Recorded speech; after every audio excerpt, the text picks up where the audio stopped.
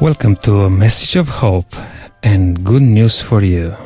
And today program we are going to talk about the testimony of the Testament.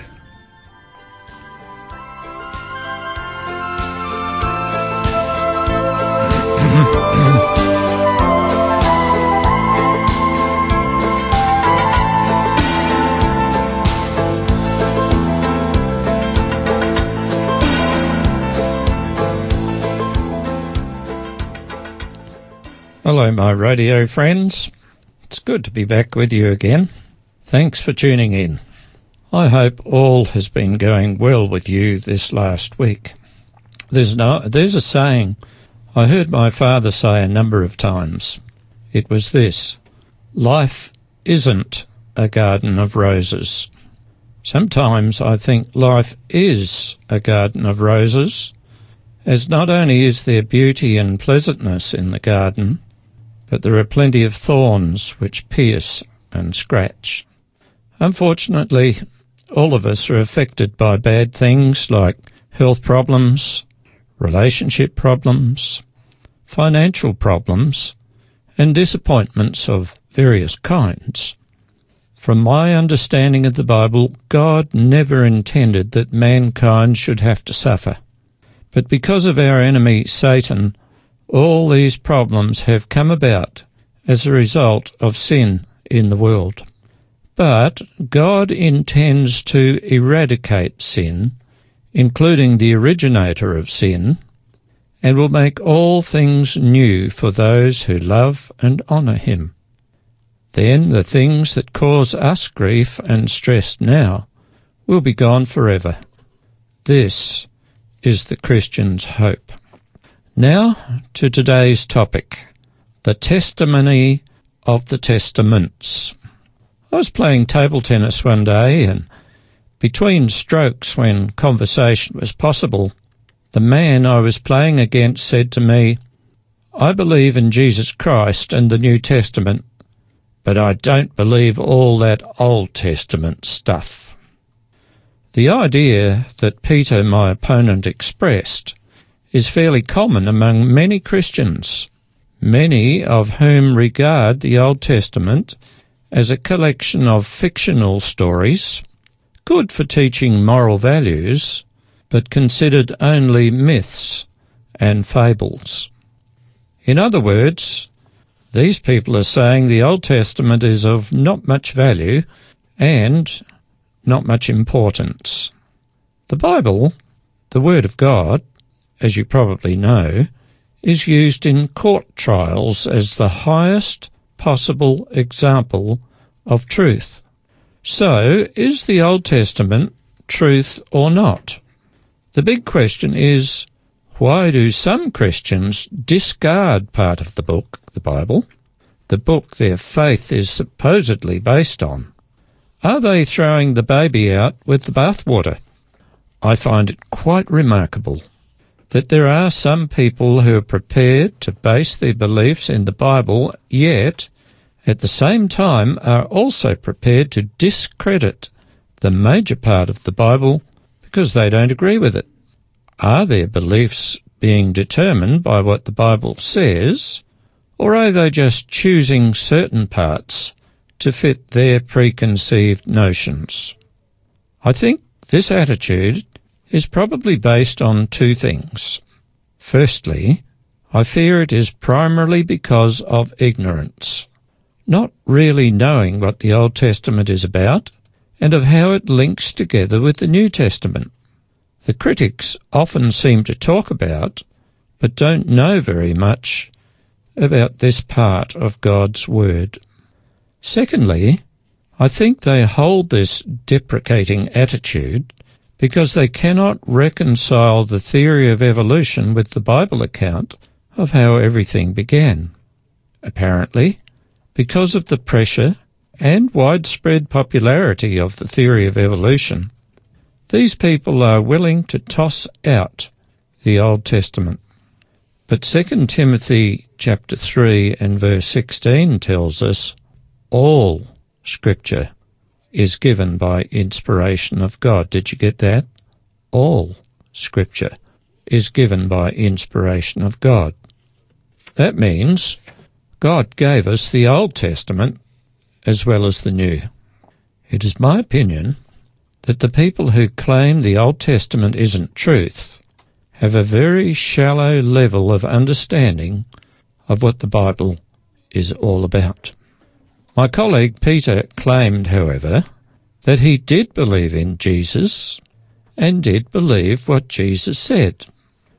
The Gospel writers, Matthew, Mark, Luke and John, have most to say about Jesus when he was here on planet Earth.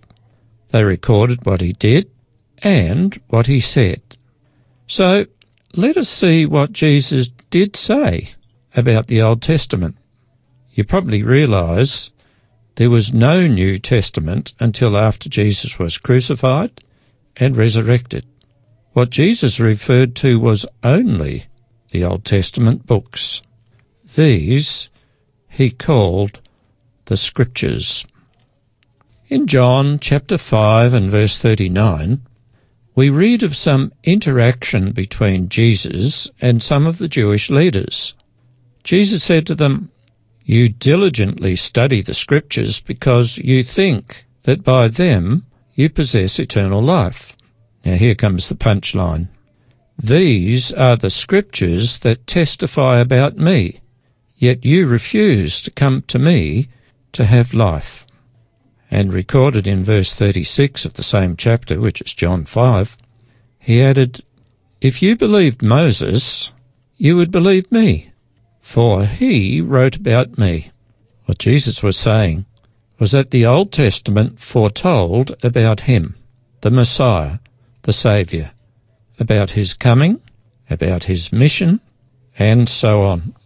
If my friend Peter believed in Jesus and in what Jesus said, he had a big problem, as his views were in contradiction to what he said he believed.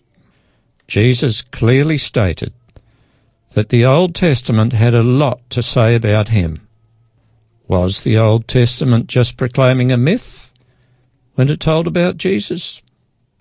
So, let's see what the Old Testament actually said about Jesus.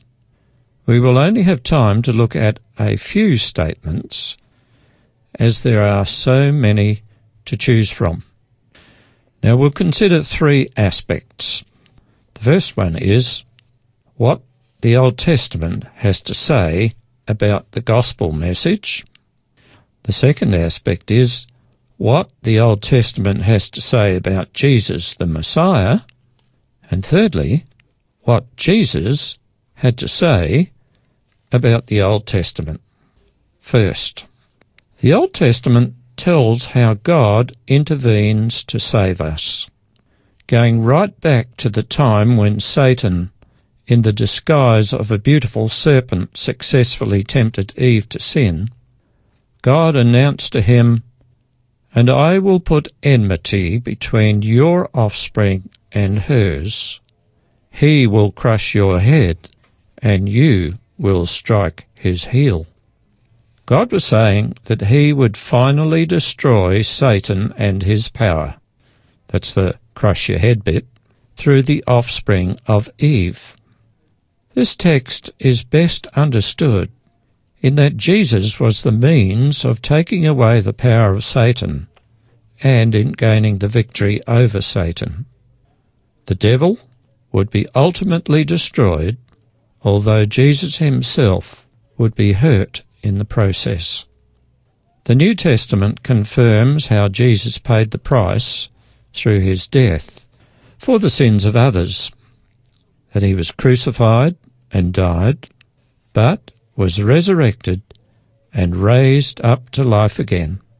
Satan and evil would be eliminated through God's actions, through Jesus, our Redeemer. And then in Psalms, which of course is in the Old Testament, chapter 130 and verses 3 to 8, we're told, "If you, O Lord, kept a record of sins, O Lord, who could stand? But with you is forgiveness. Therefore you are to be feared. I wait for the Lord. My soul waits. and in his word I put my hope. My soul waits for the Lord more than watchmen wait for the morning, more than watchmen wait for the morning. O Israel, put your hope in the Lord, for with the Lord is unfailing love, and with him is full redemption. He himself will redeem Israel of all their sins.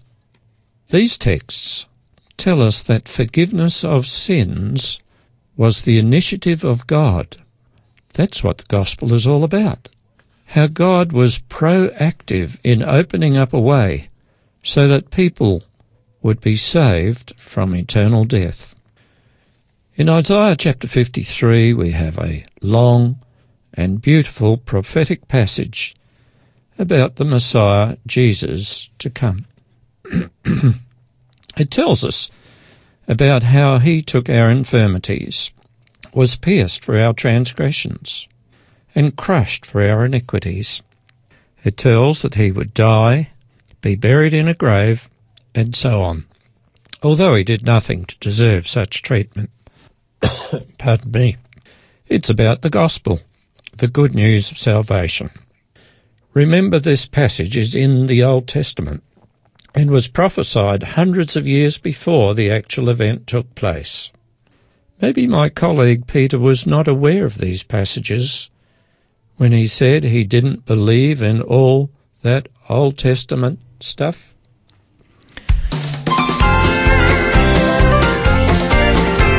Some glad morning when this life is o'er, I'll fly away to a home on God's celestial shore. I'll fly away. I'll fly away, oh glory. I'll fly away. When I die, hallelujah, by and by, I'll fly away.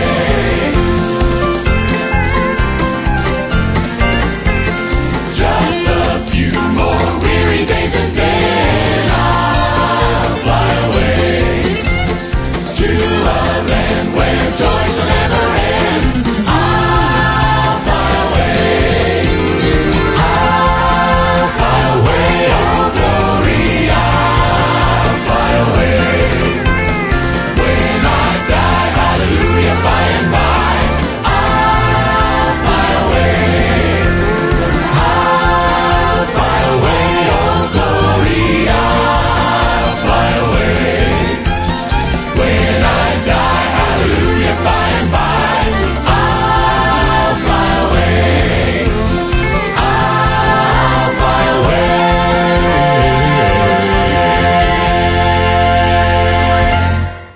You are listening to Give Me the Bible with Uncle Len, and we just have a beautiful song with Heritage Country, and that was called I'll Fly Away.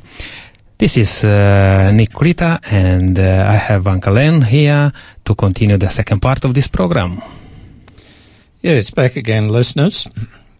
We have just heard how the Old Testament told all about the gospel message, salvation for lost human beings.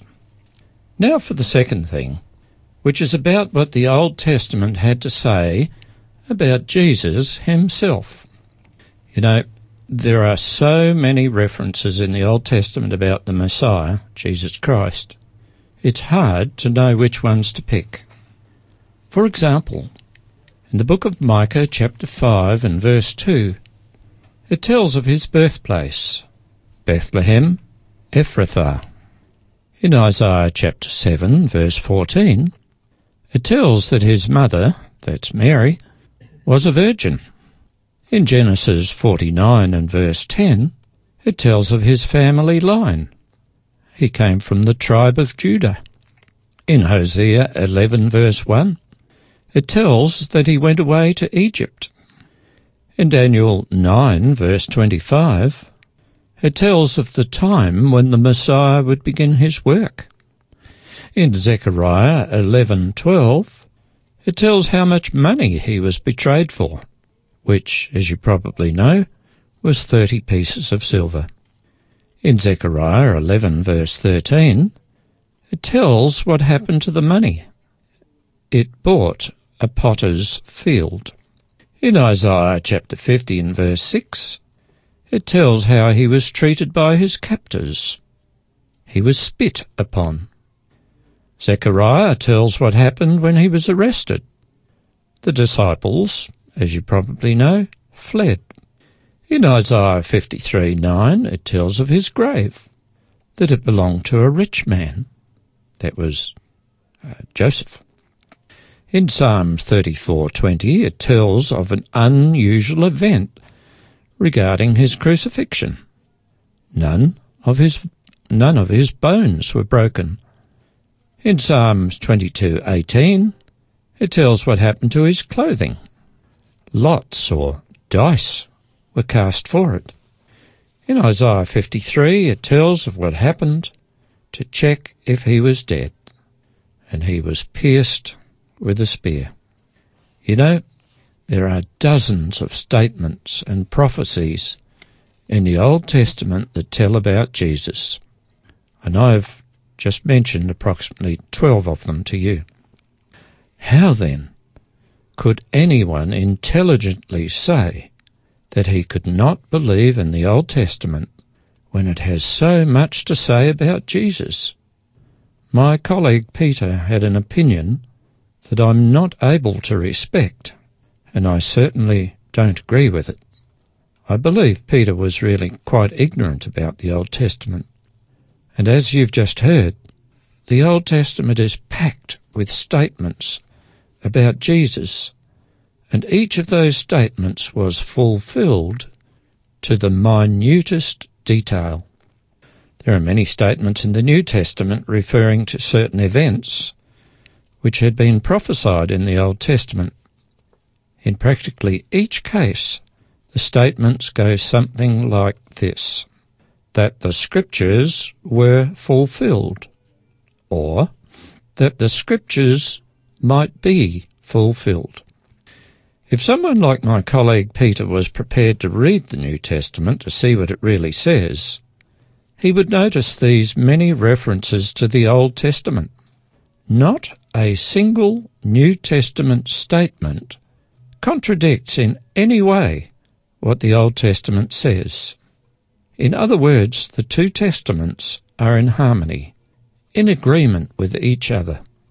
The New Testament builds on the Old Testament, and the two make up the whole Bible. To illustrate, I'll give you a couple of examples. Matthew 2 verse 15. It says, "And so was fulfilled what the Lord said through the prophet Hosea, Out of Egypt I have called my son." Matthew 2 and verse 23 says, "And he," that's Jesus, "went and lived in a town called Nazareth. So was fulfilled what was said through the prophets, he will be called a Nazarene." Now, you probably know, if you've read your Bible, that Jesus was often called Jesus of Nazareth. And you also may remember how that Mary and Joseph went for a period of about 2 years or so to live in Egypt and came back to what we now call Israel from there. At the time when Jesus was betrayed and arrested in the Garden of Gethsemane on the Thursday night prior to his crucifixion, a mob of people came with the idea of capturing Jesus and taking him away to be tried by a kangaroo court. Jesus spoke to them and said, "But how then would be the Scriptures fulfilled, except they say it must happen this way?" The Scriptures foretold what would happen on that particular evening. Jesus never orchestrated his own arrest, but the Old Testament had foretold what would happen. Now, these are just two examples of many statements in the New Testament which point out the authenticity and veracity of the Old Testament. You don't need to be a Bible scholar to see that the New Testament supports the Old Testament. In that case, we would do well to value each equally. But there is yet another aspect which needs to be considered as well. And this is what Jesus actually said. You may remember that my colleague Peter believed in Jesus and what he said. So let's see a couple of statements about what Jesus said. There are many other references regarding the Old Testament from the writings of the Apostle Paul and other New Testament writers, but we will only use statements made by Jesus. In Mark chapter 10 and verse 6, Jesus, referring to Moses, said, "But at the beginning of creation, God made them male and female." Jesus obviously believed in creation and the Old Testament character called Moses. And then in Matthew 24, verses 37 to 39, he said, "As it was in the days of Noah, so will it be at the coming of the Son of Man. For in the days before the flood, people were eating and drinking and marrying and giving in marriage, up to the day Noah entered the ark, and they knew nothing about it, what would happen, until the flood came and took them all away." Obviously, Jesus believed in the worldwide flood, often called Noah's flood, and he spoke about Noah. Nowhere did Jesus say that the flood was just a myth. He spoke about it as a fact. Nowhere did he say that creation was not real. To him, there was no controversy about creation or evolution. Creation was a fact, no question. There are dozens of references in the New Testament which speak about creation, Noah's flood, Adam, Eve, Moses, Abraham, and Old Testament characters and events. And it is very important to note that nowhere in the New Testament is there correction saying that the Old Testament was wrong. How could it be wrong? Because it, like the New Testament, is the Word of God. The Old and the New were inspired by God himself. No, Peter, my colleague, your mouth uttered words out of sheer ignorance. Probably you were repeating what some ill-informed minister said, and he too was wrong. You would have been better advised to have checked for yourself, and then you would not have made such an ill-informed statement. And that's what I want you to be aware of, listeners. Don't believe anything just because somebody says it. That goes for what I say too. You need to check your Bible to see whether I am telling the truth or not. To finish this session today, I want to tell you a story. There was once a minister where in his congregation there was a faithful old lady who attended church each week for many years. This lady looked up to the minister and believed everything he said. During the course of his sermons, the minister sometimes made comments about some of the books of the Bible, such as the book of Revelation. That's full of symbols, and it's just too hard to understand. You might as well get rid of it, he said. On another occasion, he said, the stories in Genesis are just myths. You might as well get rid of Genesis. And he then, on another occasion, said, the book of Ezekiel, that's too hard to understand. You should get rid of that too. And so, through the years, from time to time, the minister made remarks about various books of the Bible. One day, the old lady came to church and handed the minister a cover of a book. On the outside was written in gold letters, Holy, Holy, Bible, Bible. What's this? The minister asked. The lady replied, You said we should get rid of certain books in the Bible, so I tore them out as you suggested, and this is what is left. What do I do now? The minister was horrified at what he had said. He had condemned every book in the Bible. My colleague Peter had condemned the whole of the Old Testament. I wonder if he thought he was smarter than God. No one has the right to pick and choose what they want to believe from God's holy word.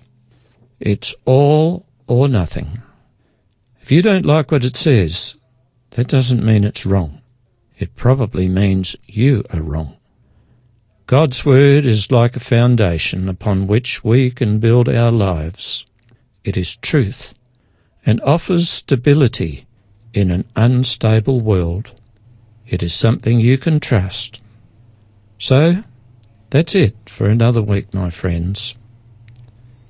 In the meantime, I wish you hope, blessings, and peace. Hey.